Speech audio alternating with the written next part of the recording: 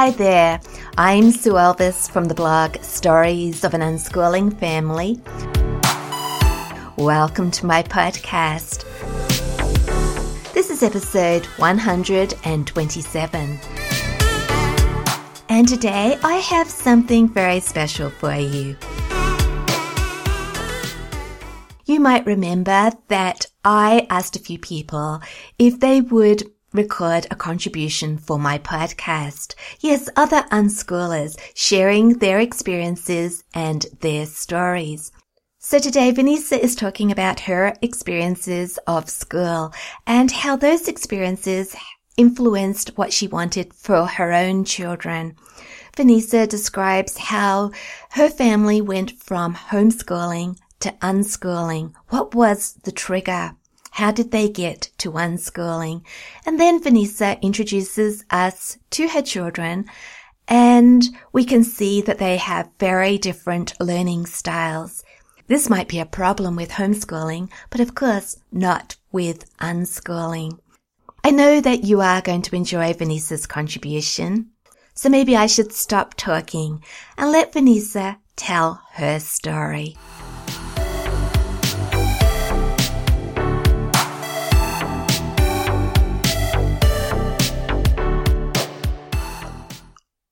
Hey all, Vanessa McAllister here. I'm an unschooling mom of 6, living in rural Northern California. We live amongst the almond orchards and the rice fields. And Sue asked me to talk a little bit about my unschooling experience. I thought I would talk about some of my schooling experiences, the experiences I had growing up and going to school, and what made me want to homeschool my own children.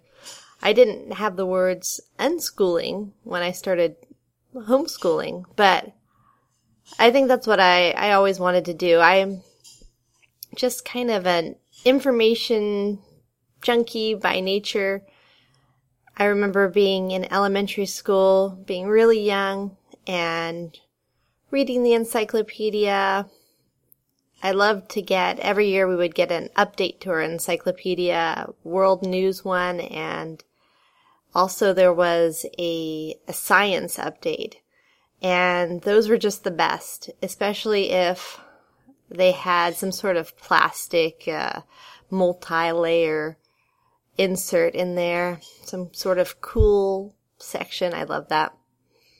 I don't know, I was very socially awkward. And that was hard. Just really nervous. I remember being in kindergarten and being really afraid of going to the bathroom by myself because the toilets were really loud. Just being at school was really, really uncomfortable for me. I remember being in junior high and wanting to please my parents, wanting to fit in more. And I came up with this giant list of things that I could do to fit in more. So I was going to wake up and do 100 jumping jacks and brush my hair 100 strokes. And I was going to, I don't know, I had this whole list of things: read a book, eat the special breakfast, all these things that I thought would make me a better friend, you know.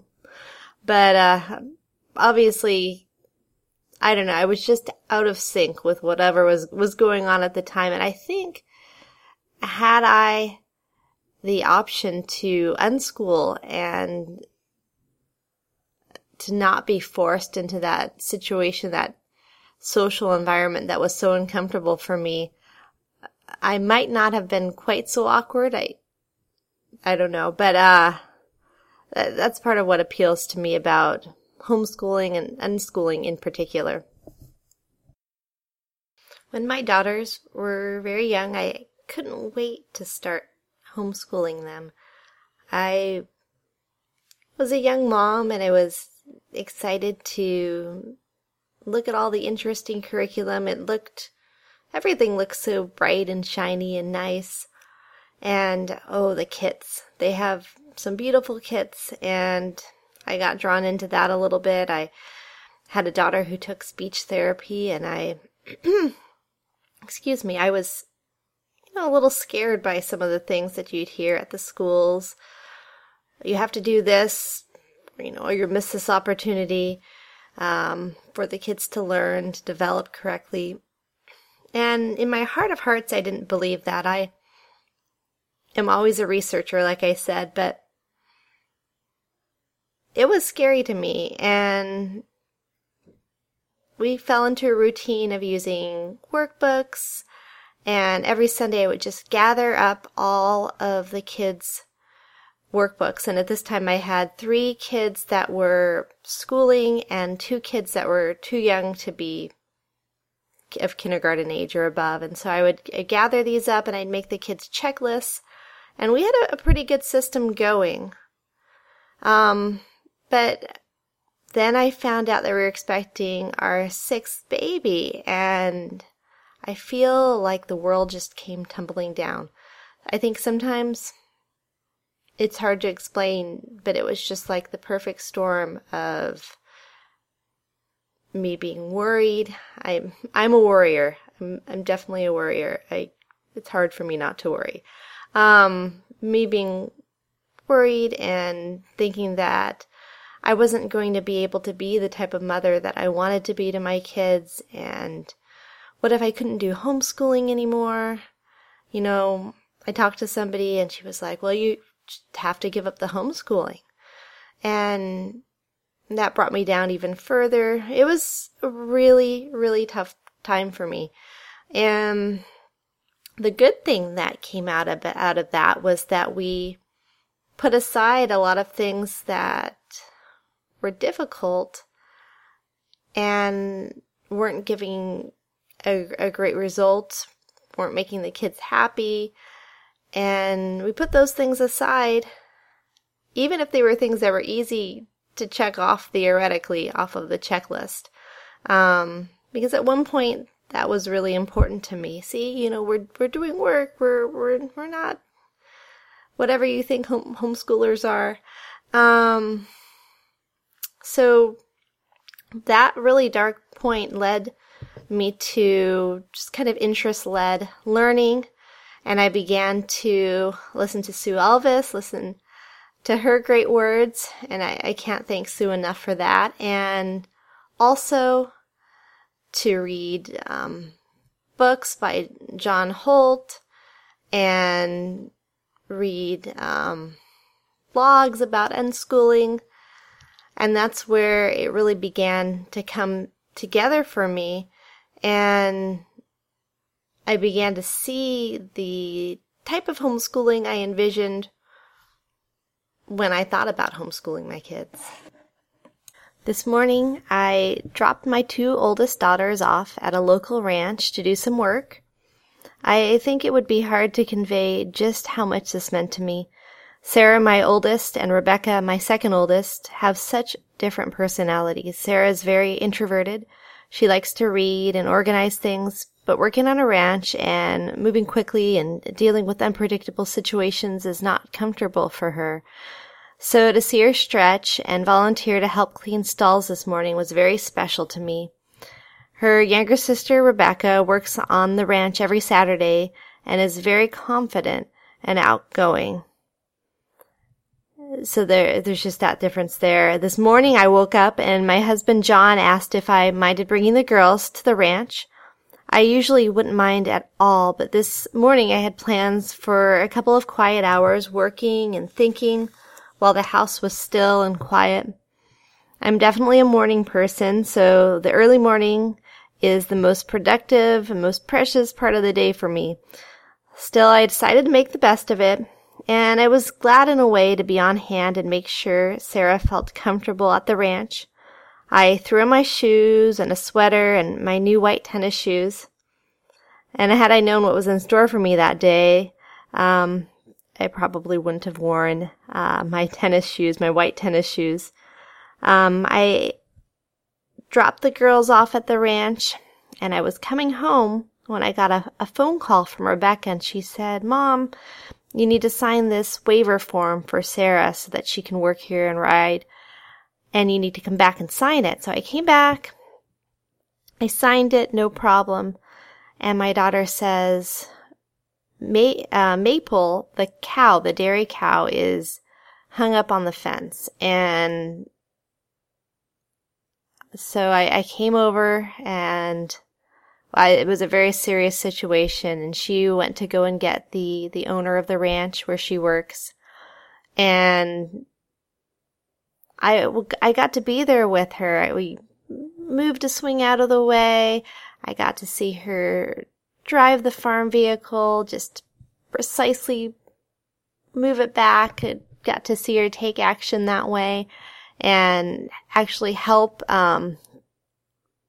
use the vehicle to move the cow to a different position. And while we were doing that, my other daughter was off on her own cleaning stalls, which was big for her. You know, it's something that is a little bit uncomfortable, being out there on the ranch where, you know, somebody could say, hey, you're doing that wrong. And she was doing it, and happily so. And it was such a good feeling. I was proud of my daughters being able to learn with a real hands-on experience. And I was also, just happy that I was able to be there with them at that moment. And I think that that's a real gift that unschooling has given me, to be able to be more present with my children. And I really appreciate that. Unfortunately, I just have to let you know that the cow didn't make it, but it was a real experience, and it was glad that I was able to be there with my daughter if that had to happen. So for Rebecca, unschooling is about doing real things. In addition to working at the ranch, she also volunteers at the local kindergarten once a week and does an amazing job. I only wish I had more real-life work that Rebecca could do, because that is what motivates her the most. Rebecca also likes reading and has done some really interesting chemistry experiments this year.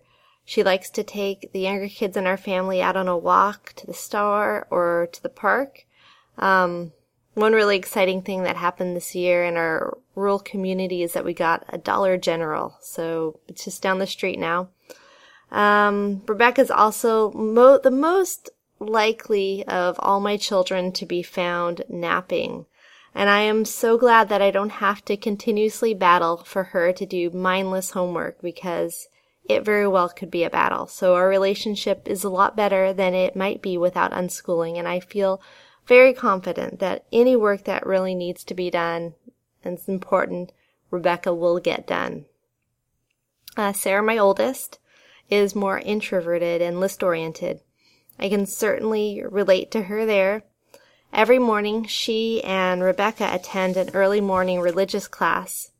We're Mormon, and so the girls have seminary. Because we live in the country, the girls don't attend seminary at a church, but at a friend's house.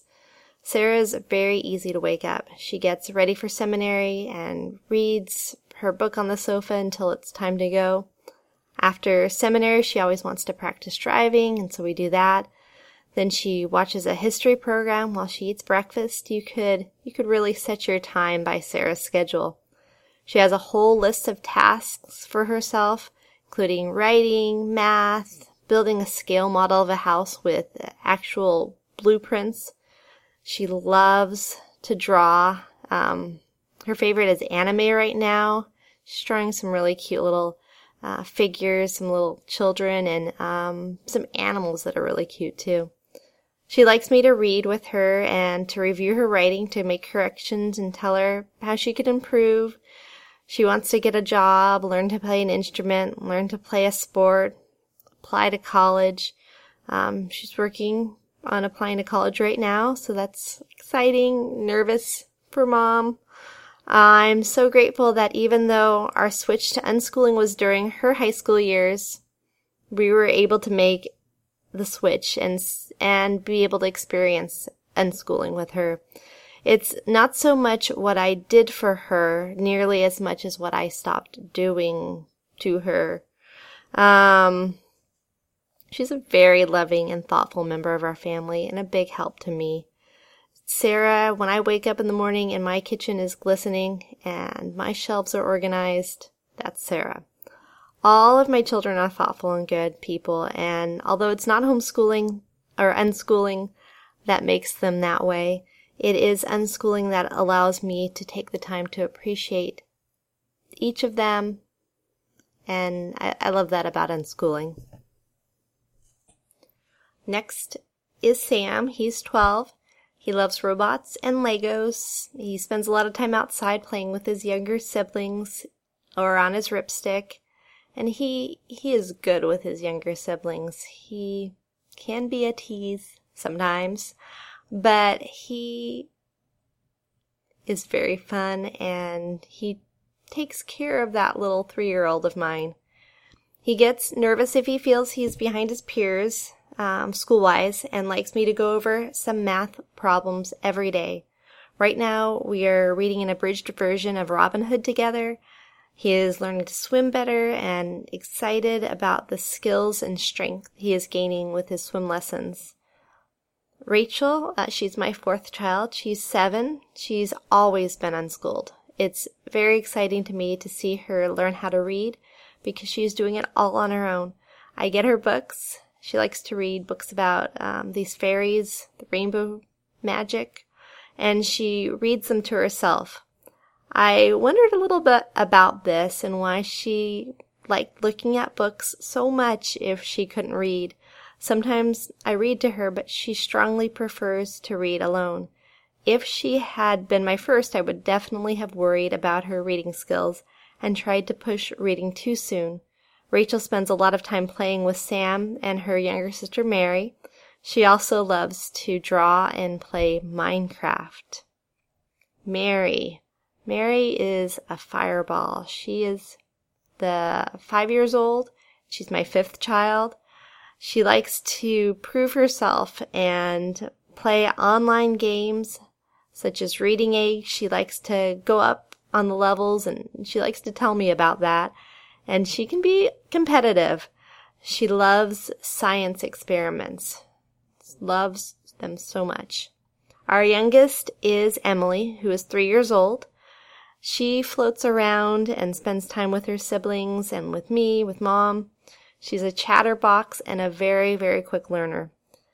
I am so grateful to have learned about the unschooling way of learning. I remember when we were not unschoolers, feeling concerned about being a role model to my kids because all they ever saw me doing was managing homeschool. I didn't have time to explore my interests, really, and unschooling has allowed me to explore some of my own interests, as well as to spend time with the kids and their interests. And to take time, and like I was saying before, to really be present with them. And I feel that it is so important to the relationship I have and I want to have with my kids. And just really thankful to be an unschooler. I think thankful is the word in my little presentation that Sue has been so gracious to let me do on her podcast. Anyway, thank you. Nice to be able to introduce myself to all of you.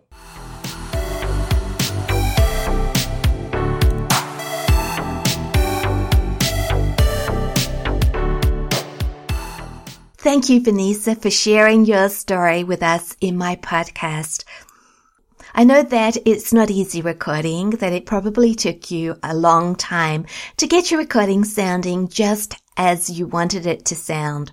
But I'm sure everybody is very grateful for all the time and effort that you took recording this for us. I'm sure many people can relate to the thoughts and feelings you had as you were moving from homeschooling to unschooling, for example. Maybe there are other introverted people out there. Maybe other parents have children of very different personalities. I hope everybody will hop over to my blog and stop by and write a few words for Vanessa. Give her some feedback on her presentation today. And if you would like to record something for my podcast, please stop by and let me know, because I would love some more contributions. You have a story. It is worth sharing.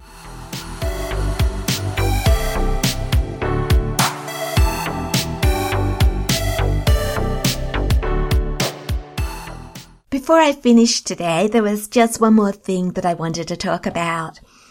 And it all starts off with a quote. I was reading this book the other day. It's called Finish, Give Yourself the Gift of Done by Jon Acuff.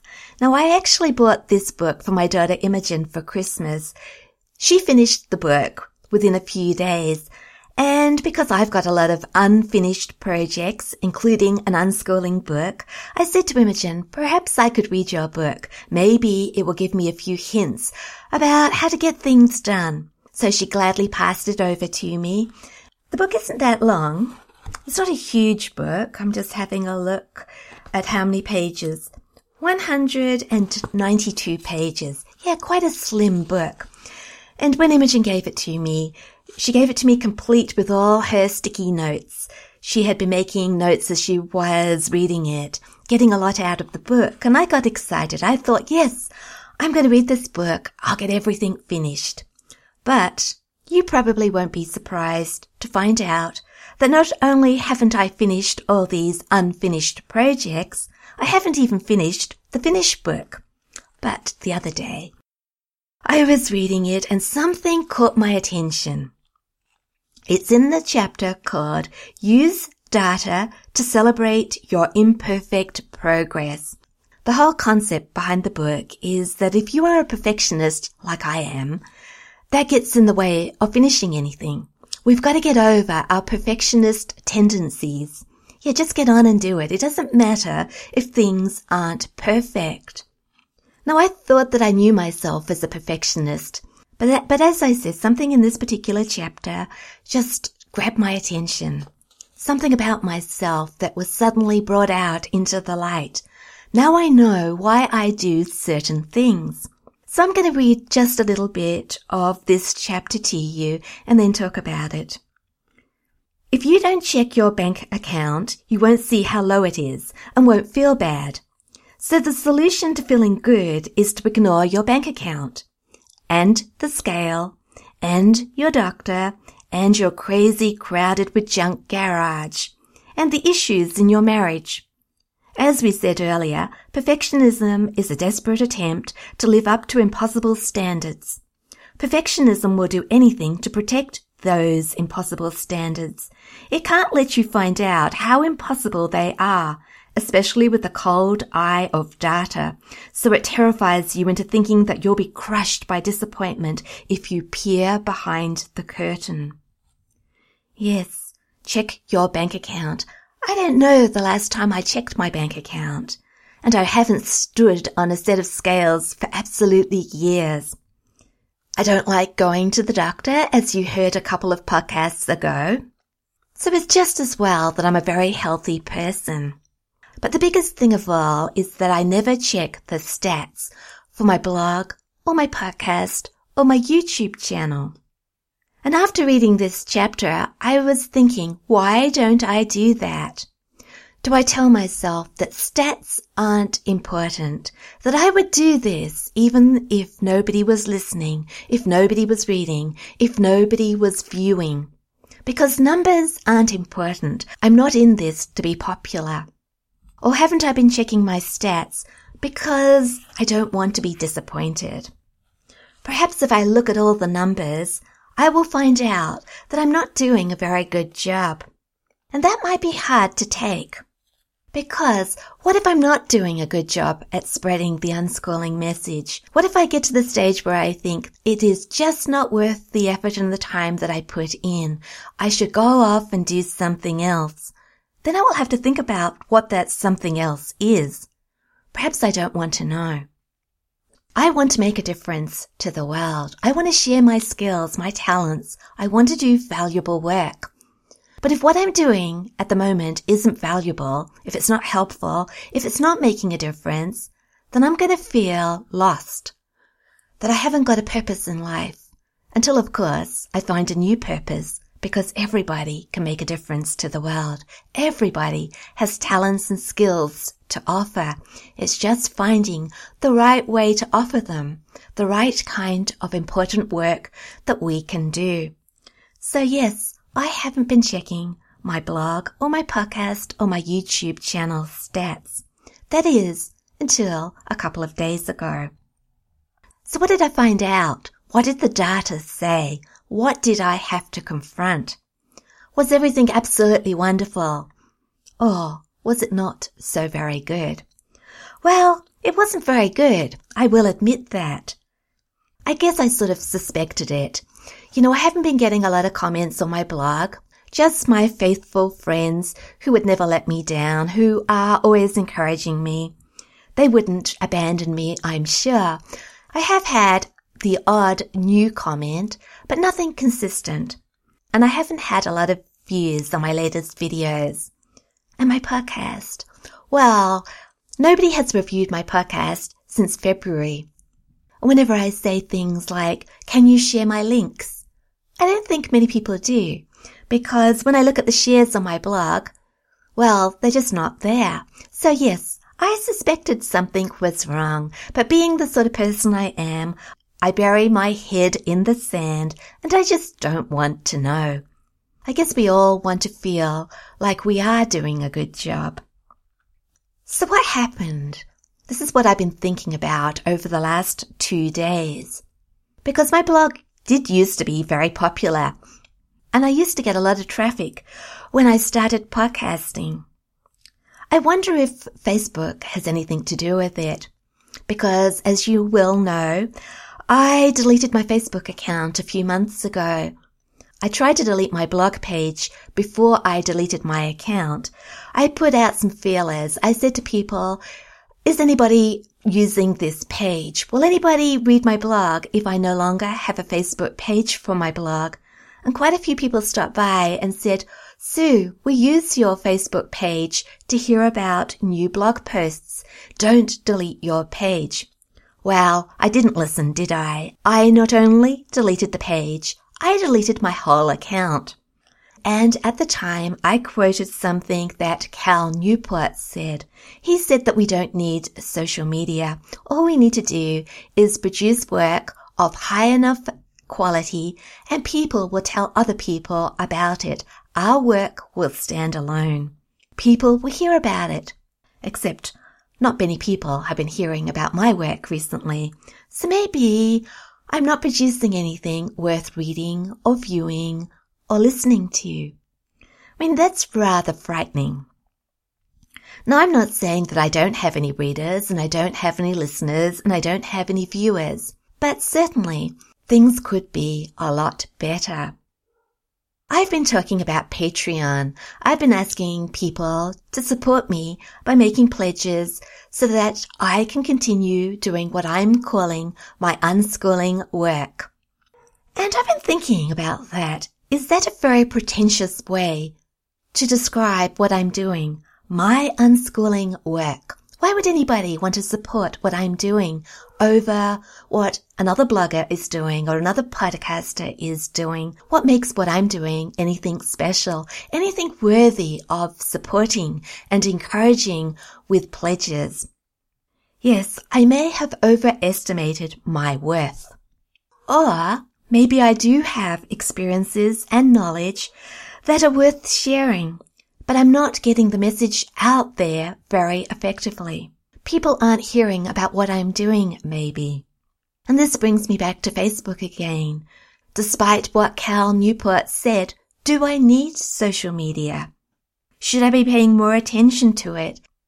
I returned to Instagram at Easter. I think it was a couple of days before Easter. And yes, I have got a few more followers on Instagram since then, and some of those followers have hopped over to my blog and have gone looking for this podcast. Maybe I should be more active on Instagram, not for my own sake, because yes, popularity in itself isn't very valuable. I can see that. To say that I have so many followers, it doesn't actually make me a better person. But more followers means that more people are hearing about unschooling. So maybe I should be using social media more. Or should I be paying more attention to SEO, search engine optimization, writing things with the keywords that Google is looking for, making sure I've got everything set out properly, writing my posts with headings and subheadings, and making sure all my images are labeled properly so that people can find me. So this is what I've been thinking about.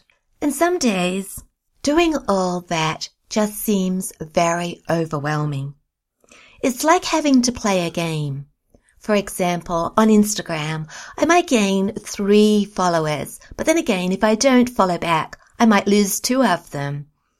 And trying to think of things to attract people to my accounts, to my blog, to my podcast. How am I going to do that? What do other people do? What tips can I find out about and put into action? Yes, it's like playing a game. But is it something we all just have to do? The persuasion game. What strategies can I use to persuade people to visit my blog, listen to my podcast, share my links, write reviews, and support me on Patreon? Yes, persuading is very tiring. I'm also not a very persuasive person. It's not the sort of person I am. But sometimes we have to go beyond our comfort zone, go out there into the world and do things that we're not comfortable with so that people hear about our work, so that more people hear about unschooling, so that more families experience the joy and the love that is associated with this way of life. Maybe I'm just not talking about the things that people need to hear about. Am I really being as helpful as I would like to be? I've been wondering whether I am spreading myself too thin. Not many people have a YouTube channel and a podcast and a blog and a newsletter and social media and are trying to write a book all at the same time. Maybe trying to do too many things at once isn't very effective. So going back to the word data, I probably need more data. If I find out the facts, I can decide in what direction to go next. Find out what the problem is and how to solve it. I could take steps to improve what I'm doing, or to reduce what I'm doing, or to stop what I'm doing and go in a completely new direction. Now, one way of collecting data is to write a survey and to invite readers, listeners, and viewers to fill in the survey to give me some feedback on what I'm doing. Now, this is the very first time that I have put together a survey. Yes, I did it yesterday. I tried to think of questions that would give me some information that's useful, that would help me, as I said, get a clearer picture of what I'm doing, where I am failing. So I'm asking questions about where you are in your unschooling journey. How many children do you have and what ages they are? Should I be writing about teenagers or younger children or even babies and toddlers? What other topics are the ones that you would be most interested in? Are you interested in university or radical unschooling or learning to read and write? There's lots of different areas of unschooling. Perhaps you're interested in adult unschooling or guest posts. Did you like today's guest podcast? Do you want to hear about unschooling from my children's points of view? Because my teenager, Sophie, she has been making some videos for me about unschooling.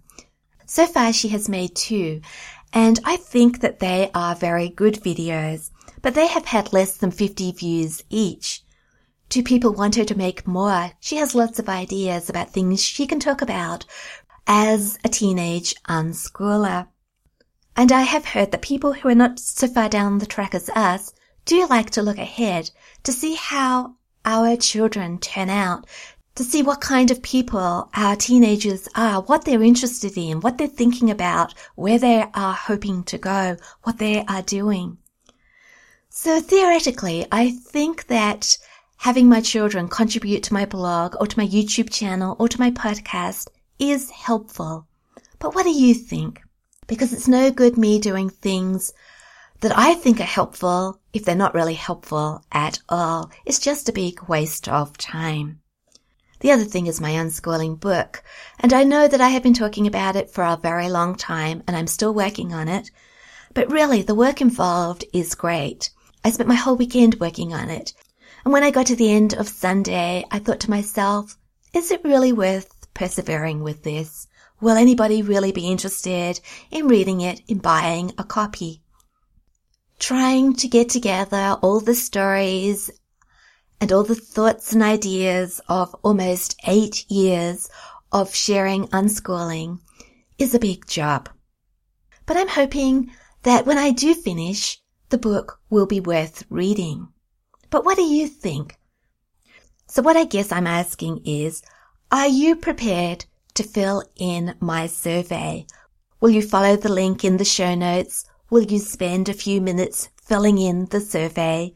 Will you share a little bit about your family and your thoughts about what I'm doing and what you find helpful and what you don't find helpful, and maybe some suggestions that would make my blog and my podcast and my YouTube channel better?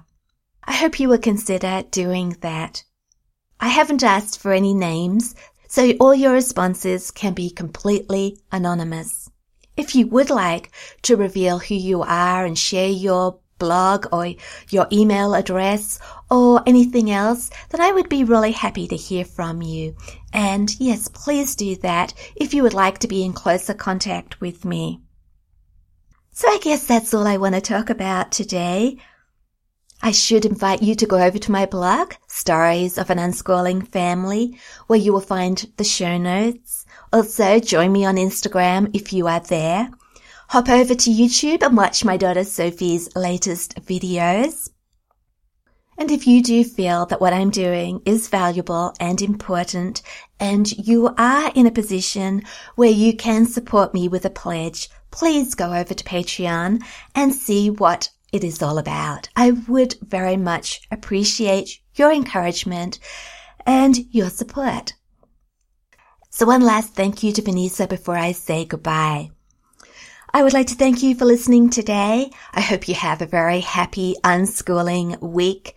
And until next time, I would like to encourage you to trust, respect, and love unconditionally.